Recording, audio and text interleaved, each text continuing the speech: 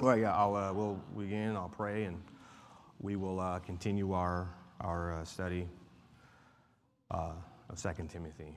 Father God, we just come before you, Lord, and we do thank you for what you provide for us, and mostly we thank you for your character, because out of your character does come your provision.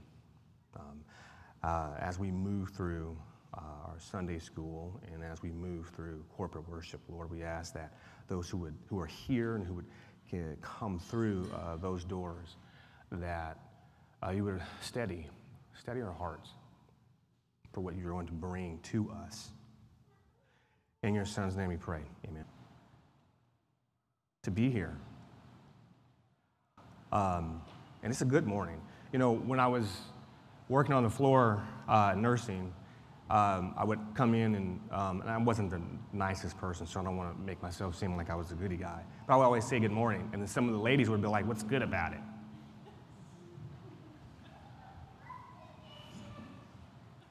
Now I'm like Jesus, but I'm far removed. Anyhow, so we're continuing on our study in 2 Timothy.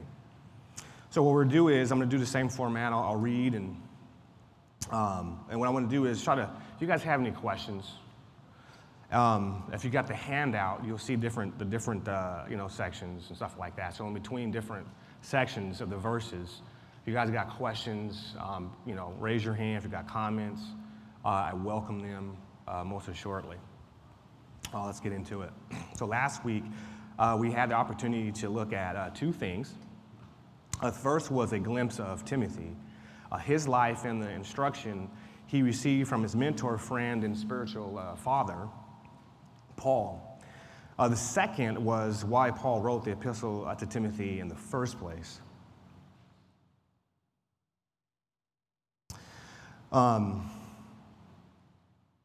Timothy, the son of Eunice and grandson of Lois, was a young man of sincere faith, a faith that can only be given from God, a faith that would carry Timothy through times of doubt and sickness, a faith that would keep Timothy by Paul's side through many missionary journeys. The same faith which was in Christ Jesus would enable him to pastor the church in Ephesus. One could conclude that Timothy, although young, was committed to Christ. Paul's first letter to Timothy would guide and instruct him on the responsibilities of leadership and how to discharge them. And living close to Christ was essential in carrying out said responsibilities.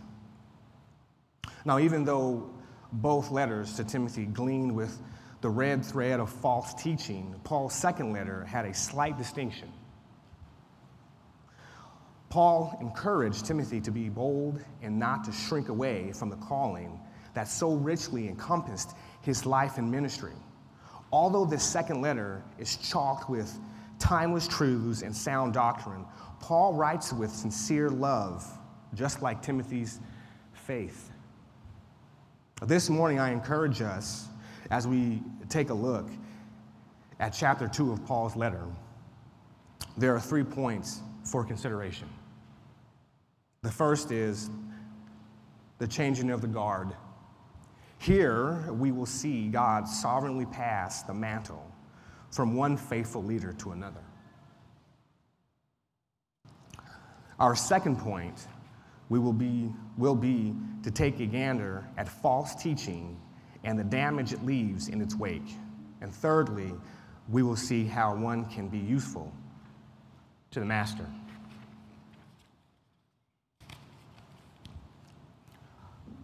So goes the reading of God's word.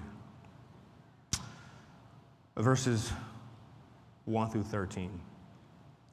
You then, my child, be strengthened by the grace that is in Christ Jesus, and what you have heard from me in the presence of many witnesses. Entrust to faithful men who will be able to teach others also. Share in suffering as a good soldier of Christ Jesus. No soldier gets entangled in civilian pursuits, since his aim is to please the one who enlisted him. An athlete is not crowned unless he competes according to the rules. It is the hard-working farmer who ought to have the first share of the crops. Think over what I say, for the Lord will give you understanding in everything. Remember Jesus Christ, risen from the dead, the offspring of David, as preaching the gospel, for which I am suffering, bound with chains as a criminal. But the word of God is not bound. Therefore I endure everything for the sake of the elect, that they also may obtain the salvation that is Christ Jesus with eternal glory. The saying is trustworthy, for if we have died with him, we will also live with him. If we endure, we will also reign with him. If we deny him, we also will deny us. He will deny us. If we are faithless, he is faithful, for he cannot deny himself. So we go to our first point here, the changing of the guard. So Paul gives Timothy a command. Here we see Paul giving Timothy a command to be strong. Paul reminds Timothy the strength he speaks of is one not of his own, and second comes from Christ.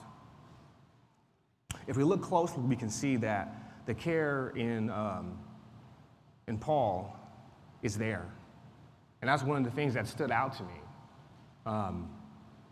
If you know the relationship that Paul had with Timothy. So he's saying these things to Timothy out of love, not just a simple doctrinal truth, not just gather up strength for the sake of gathering up strength, but he's pointing to something outside of himself, and he's doing it out of love. And for those of us who are parents, and for those of us who have nieces and nephews, we instruct them out of love. Now, they may not see it at the time, but when it's coming out of our hearts, whatever it's danger or whatever it may be, that's where our instruction comes from. That's what Paul is saying to Timothy, to be strong. B, it says, to those you can trust. The principle here is the exercising of wisdom, humility, and discernment. Why?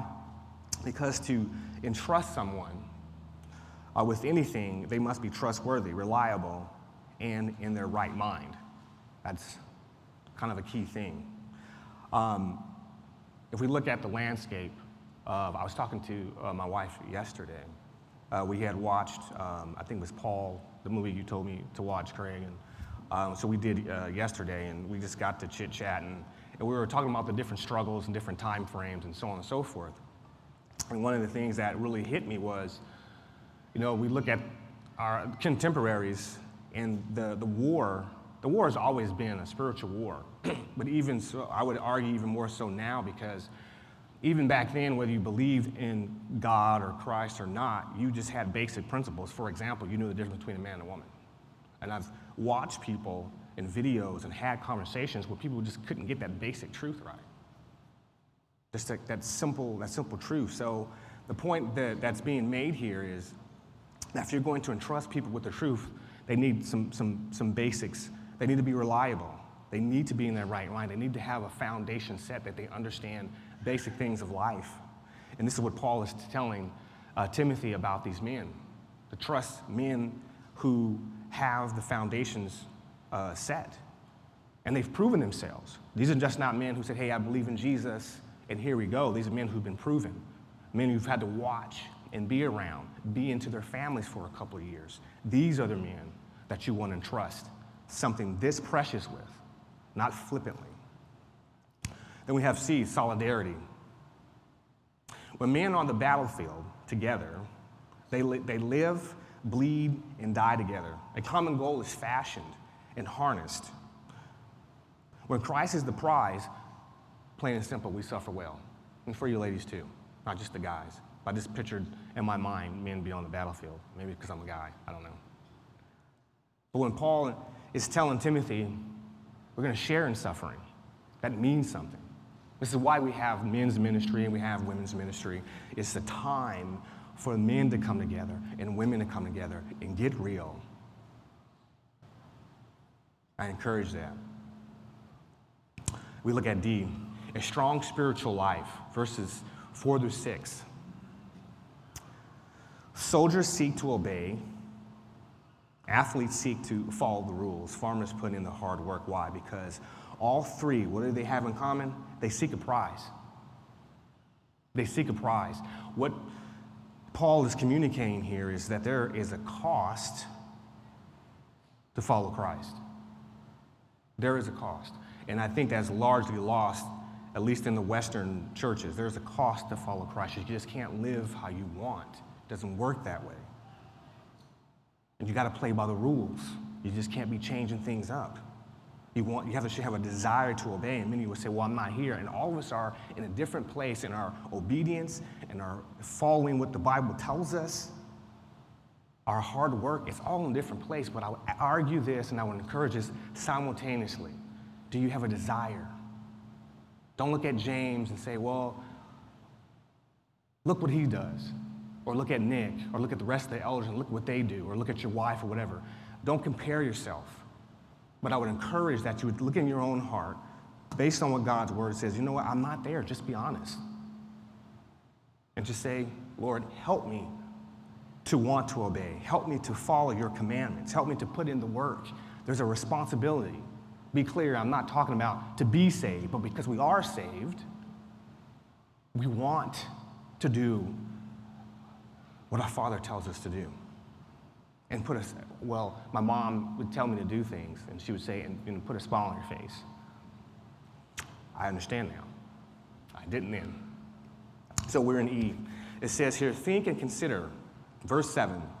Here we see Paul telling Timothy not only to seek God's face for understanding, but that there is a cost that comes with walking with the King. Again, he's piggybacking off of the strong spiritual life.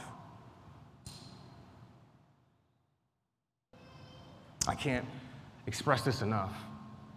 In the last 7 years in my marriage, God has, through his word, has pointed out to me that there is a cost. And what I'm continuing to learn as I move through my marriage, it's hard. Not because getting along with my wife is hard. It's hard because of my own sin. Period. And dying to James, dying to self, it's just hard. It's hard. I thought to myself a couple of days ago, if Kelly was to pass away, I'm still in the struggle. So for us who are married, and those who maybe had somebody who's passed away who was married, if you noticed, it's still a struggle. Because you can't get away from yourself. You can't. You just can't.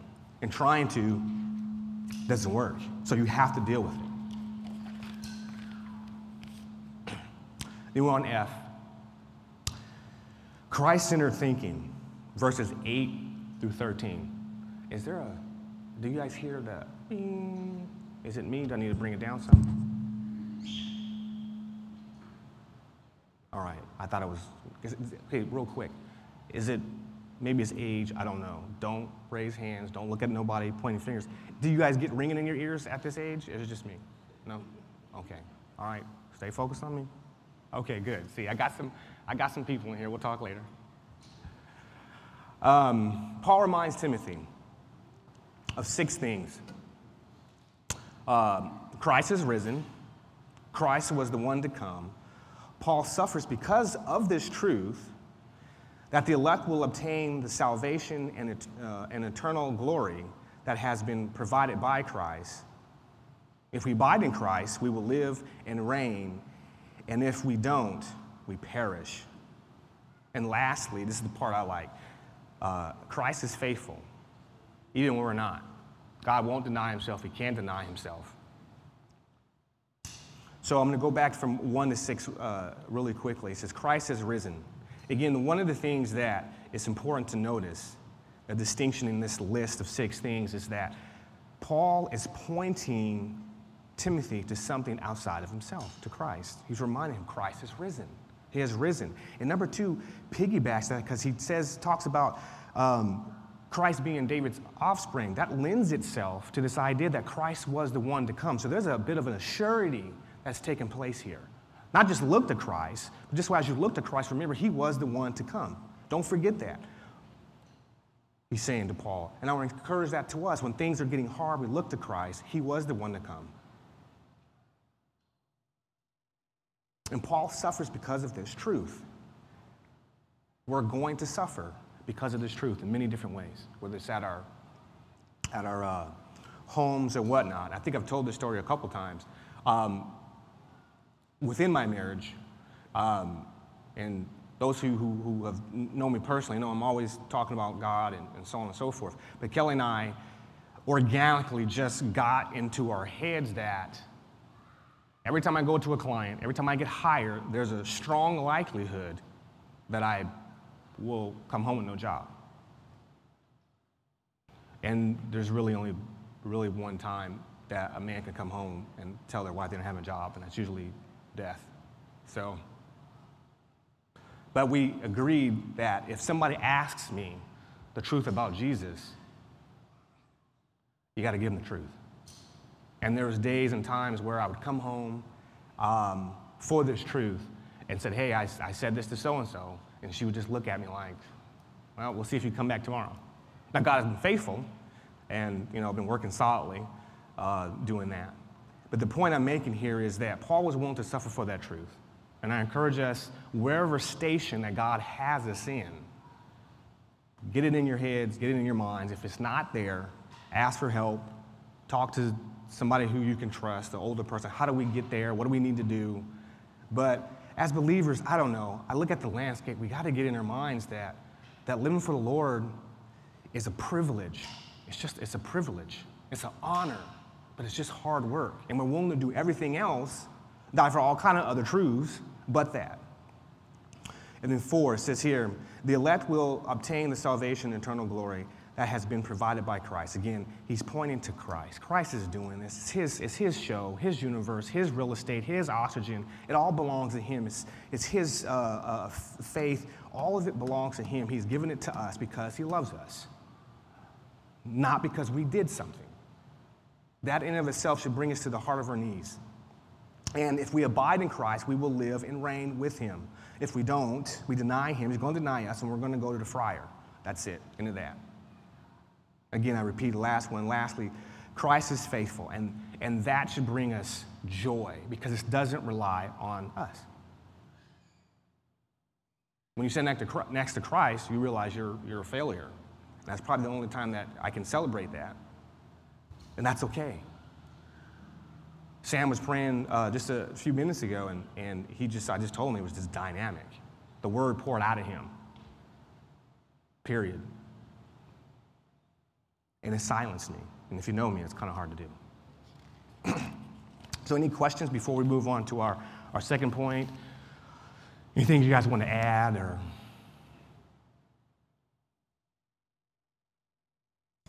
Yeah.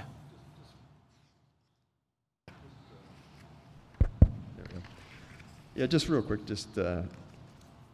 you brought up a really good point, too. I think we all should remember, too. It's normal and natural for whether you're an athlete or a farmer, that when you do something, you are expecting something to come out of that.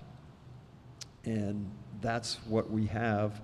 We've got a sure reward now that we look forward to because of Christ. It's heaven. And when we keep that in focus, that we have this prize. As we walk with Christ, we have this prize that we can fully expect with 100% certainty. Unlike a farmer who might have crops fail because of bad weather or something. No, this is actually going to be a harvest that is eternal, imperishable, all the things that were just covered in that passage. And that's what we have to look forward to. So when we're struggling, that's the prize that we need to be focused on.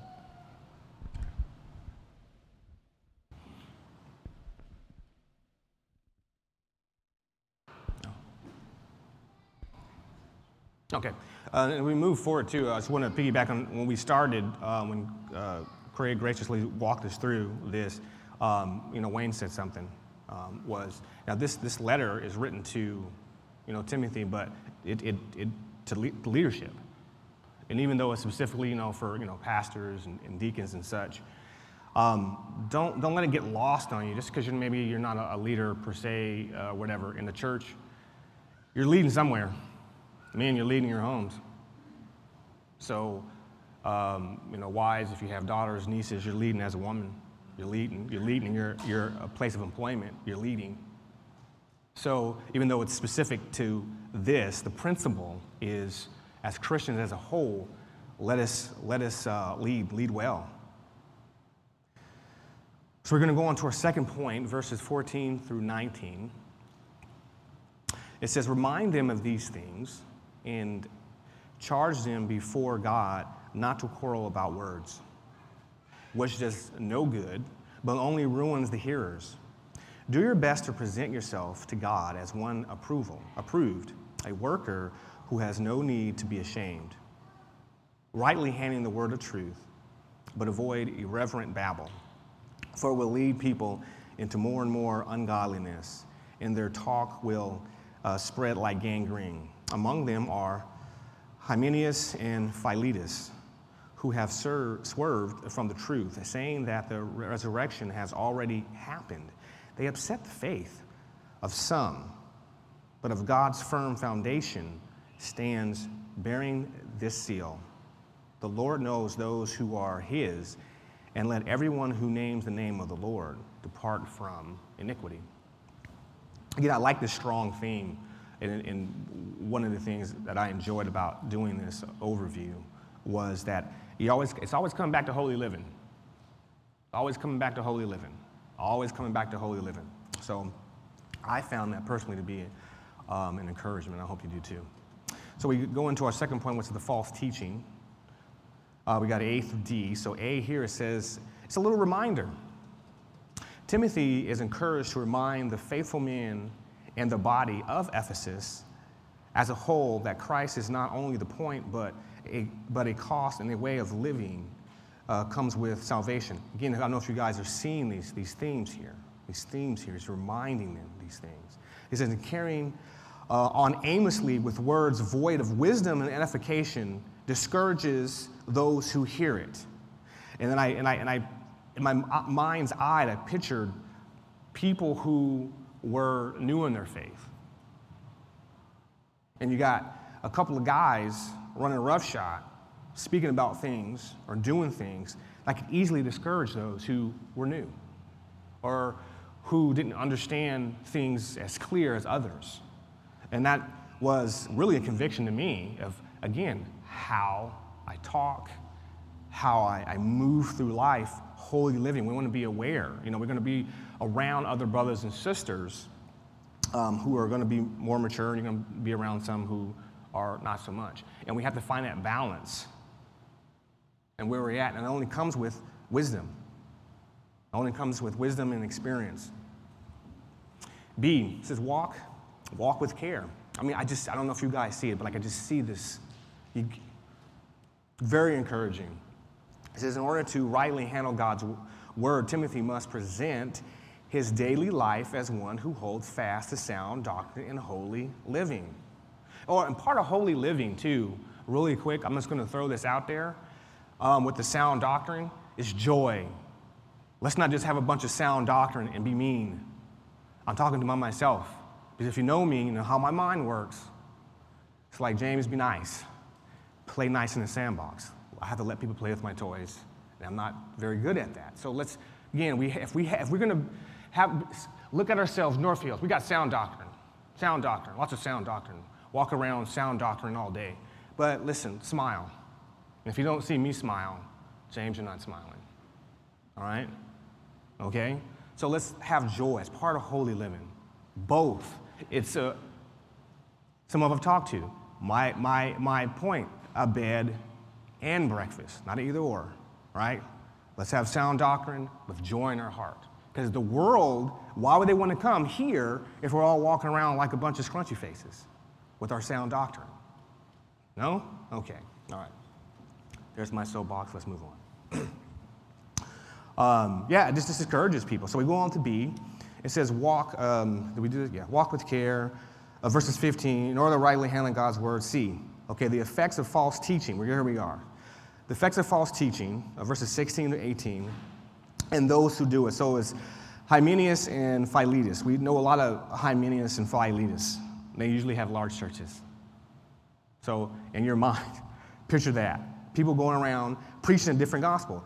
They abandoned the faith by basically preaching another gospel and upset most likely those who are young in the faith. False teaching leads to ungodliness and it spreads quickly. Gangrene, I believe, was the illustration. A disease. Bad news travel very, very, very quickly. We've all experienced. I think if you're over 5, you understand this. And then we go on to D. It says, an omniscient God, verses 19. After he says all this, he says, here we are reminded that overall God is sovereign, and he knows all things, and he knows who belongs to him.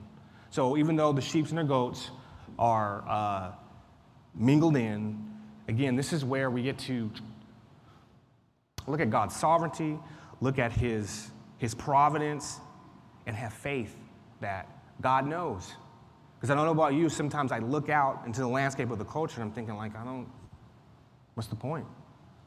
I'm going around saying all this stuff and talking to people. And sometimes we don't get to see the fruit of our labor. Sometimes we will. Most of the time we won't. But we have to trust. Even us who have family members, and I've talked to many of you, and we all wrestle with this. We've either raised them up and they've departed. We don't know if it's permanently or for a short period of time, but we have to trust. And here's the kicker. Whatever the decision is at the end of the day, God would be right in it. God would be right. He would be right in it. Any questions? Before I move on to our last point. Any comments?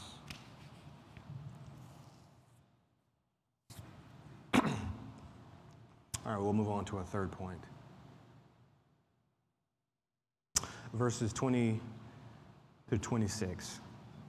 It says, now in a great house there are not only vessels of gold and silver, but also of wood and clay. Some for honorable use, some for dishonorable use. Therefore, if anyone cleanses himself from what is dishonorable, he will be a vessel for honorable use. Set apart as holy. You guys seeing that theme there, the holiness. I'm the only one loving it here. Useful to the master of the house, ready for every good work.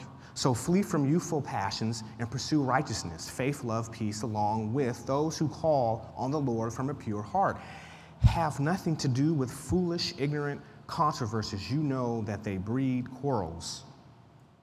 And the Lord's servant must not be quarrelsome, but kind to everyone, able to teach, patiently endure evil, correcting his opponents with gentleness. God may perhaps grant them repentance leading to a knowledge of the truth, and they may come to their senses and escape from the snare of the devil after being captured by him to do his will. For the master's use. A and B, desiring holiness. Here we see Paul pointing to the importance of our character. It was a challenge because I wanted to get into the meat of just 20 and 26. Really get into the depth, but we're talking about holiness and obedience.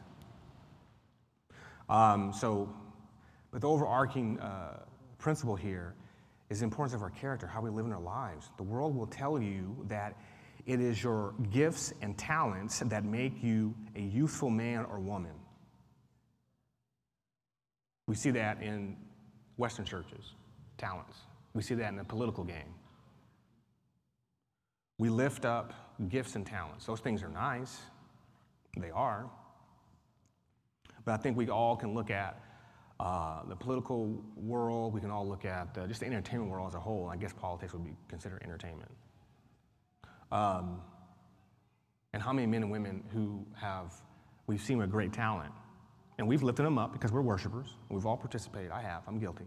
That's why I don't watch football anymore. But then they're just doing horrible in their personal life. Now, I remember a time in the 90s where we would have like an athlete would do something stupid, and they would come in and apologize, and they would step down willfully.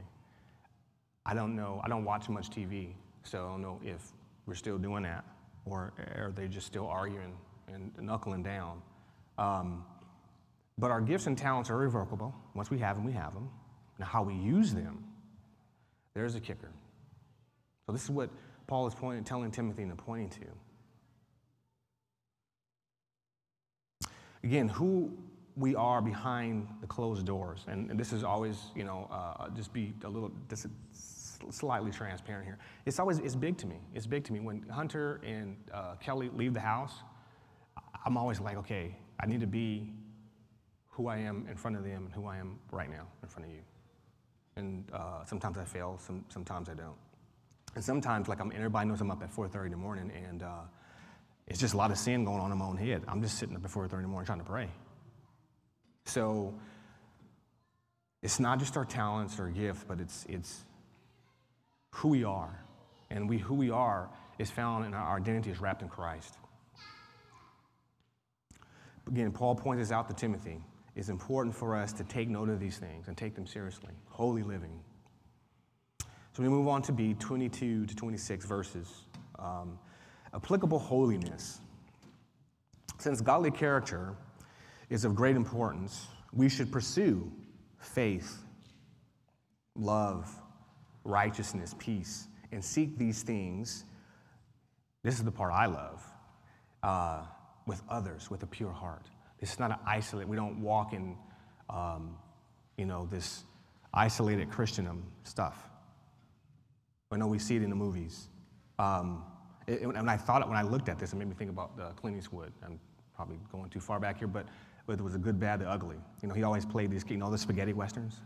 Yeah, right? He's always running off into the thing. I thought it was so cool. And now I'm thinking this is dumb. He left a good woman. What's all that about? It says here, let us avoid immature quarrels, patiently enduring what is evil, correcting opponents with gentleness. Why? So that God may grant them repentance. And it's how we share the gospel. It's how we live our lives. So even though God is the one who opens up the heart, he has given us a privilege to participate. So it's our tone, how we say it, when we say it, where we say it. And what are they catching us doing?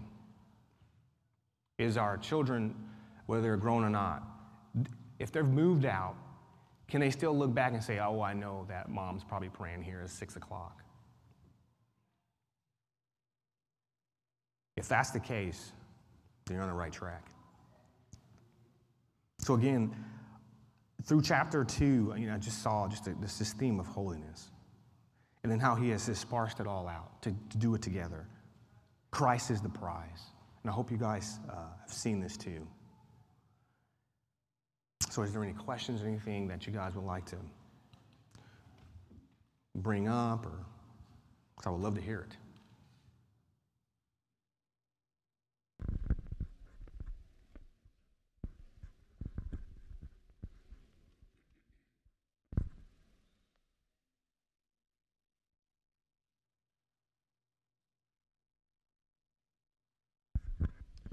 Yeah, I just think that what we see in verse 24 is largely lost. As we look at our culture around us, for sure, the world doesn't interact with one another that way, right? Like if you differ with someone, then you're just going to yell and scream, and who can ever yell the loudest, scream the loudest, wins the argument, generally.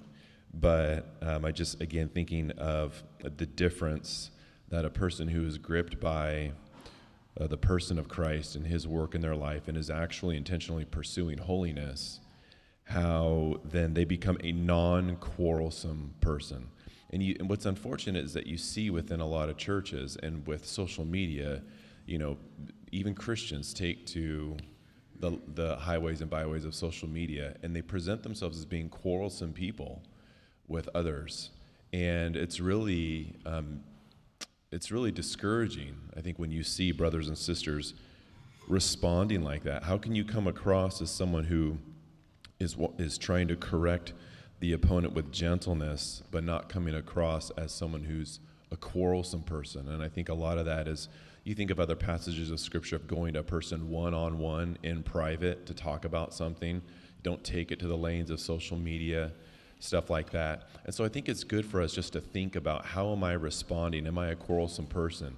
Am I a gentle person? Am I a kind person? Really, what's my goal? Is my goal that God might perhaps grant them repentance and come to the knowledge of Him, or I just want to win an argument in the in the public forum? So I think, Christians, we need to really think about these things, because we are still called to not be like the world, regardless of how the world acts in its different spheres. Yeah.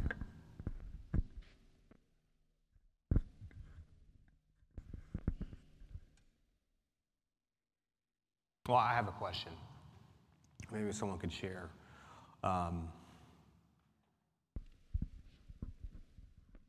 Desiring holiness is not an easy thing. It's not an easy thing.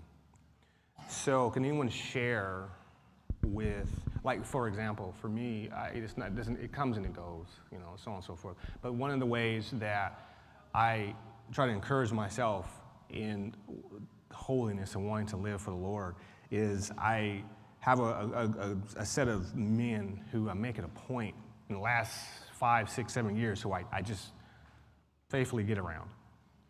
And we talk theology. We nerd out on theology. And that always refreshes me.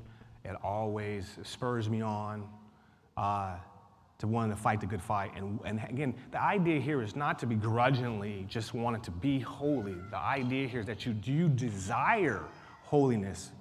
You want it.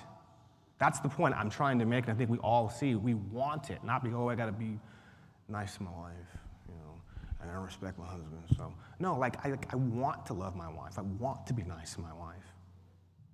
So, getting around the said group of guys for the last few years, it spurs me on, and I get to ask questions. And those who have been married longer than me, I can say, well, off the record, what do you do? And they'll tell me. And I'm like, oh, okay.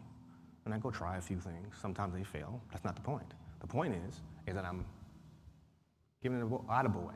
So can anyone share what do you may do just practically so we can encourage one another this morning of, how do we, in our hearts, is it just prayer? What do you guys got?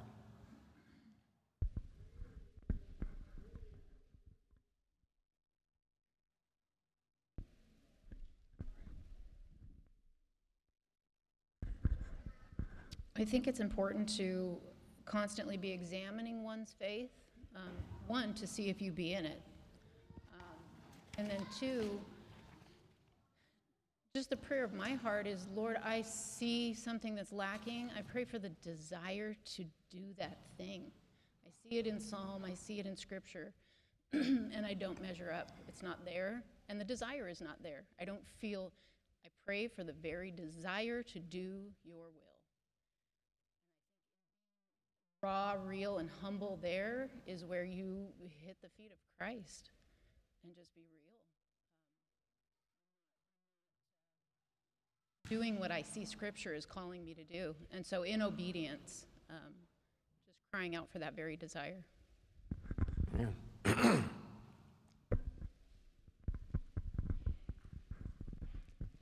Just piggybacking on that, obviously, that praying to desire God more, and that comes from wanting to see Him high and lifted up, right? We want, God is jealous for His own glory. Are we jealous for His glory as well? And if that should be motivating why we would want to obey, because it's the overflow of our gratitude and our awe of Him that we want to do these things. And we have to go to Him first to have those new affections that we've been learning about. We need help changing our affections.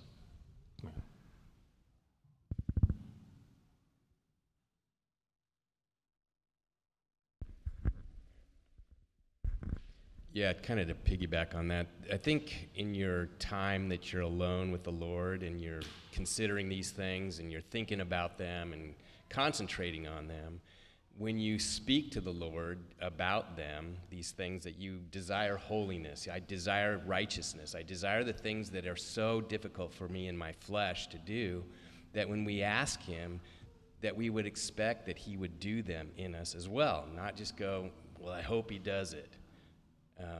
These are the things that He desires for us as well. So when you address it with him, which involves confession at times and repentance, that when you follow it up with, Lord, forgive me, but help me to not transgress that area again, that he will do it. And then he gets the praise and glory for it, not just your willpower to try to be better, you know. And I think we need to just trust him that he is going to do that which he commands us in us. So that is a comforting thing too, because it is hard. It's hard.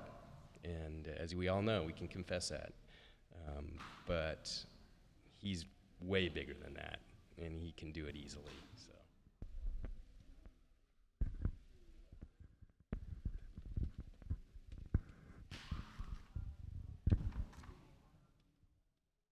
I see you smiling, Brett. You got something? I gotta say, I just love verse 25, is it? Yeah.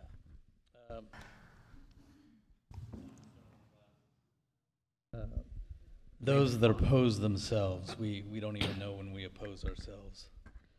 In Ezekiel here, hold on. In meekness, instructing those that oppose themselves, if God, peradventure, that means lest if so be, will give them repentance to the acknowledging of the truth. And so often we talk with folks that are really opposing themselves in doctrine, and therefore they oppose themselves with respect to God.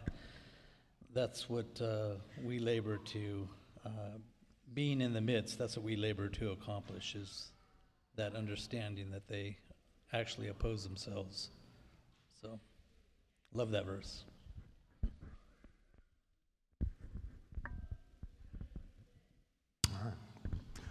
All right, we'll close in prayer if anybody got anything else. All right. Thank you for your guys' comments. I appreciate it. And I like to hear the comments and the questions because, again, we want to encourage one another. It encourages me. Because sometimes, you know, walking with the Lord can be lonely. It can be. Especially if you're whatever your affliction may or may not be, trying to get rid of it. Even when you're married, it's just you can get isolated real quick in that affliction. So these are times that we want to be encouraged by one another. I will pray and we'll close and steady ourselves for corporate worship. Father God, we just come before you again, Lord. We thank you. We thank you. We thank you. We thank you. We thank you for who you are. Your character is beyond ours. And for that, we thank you. We thank you for choosing us.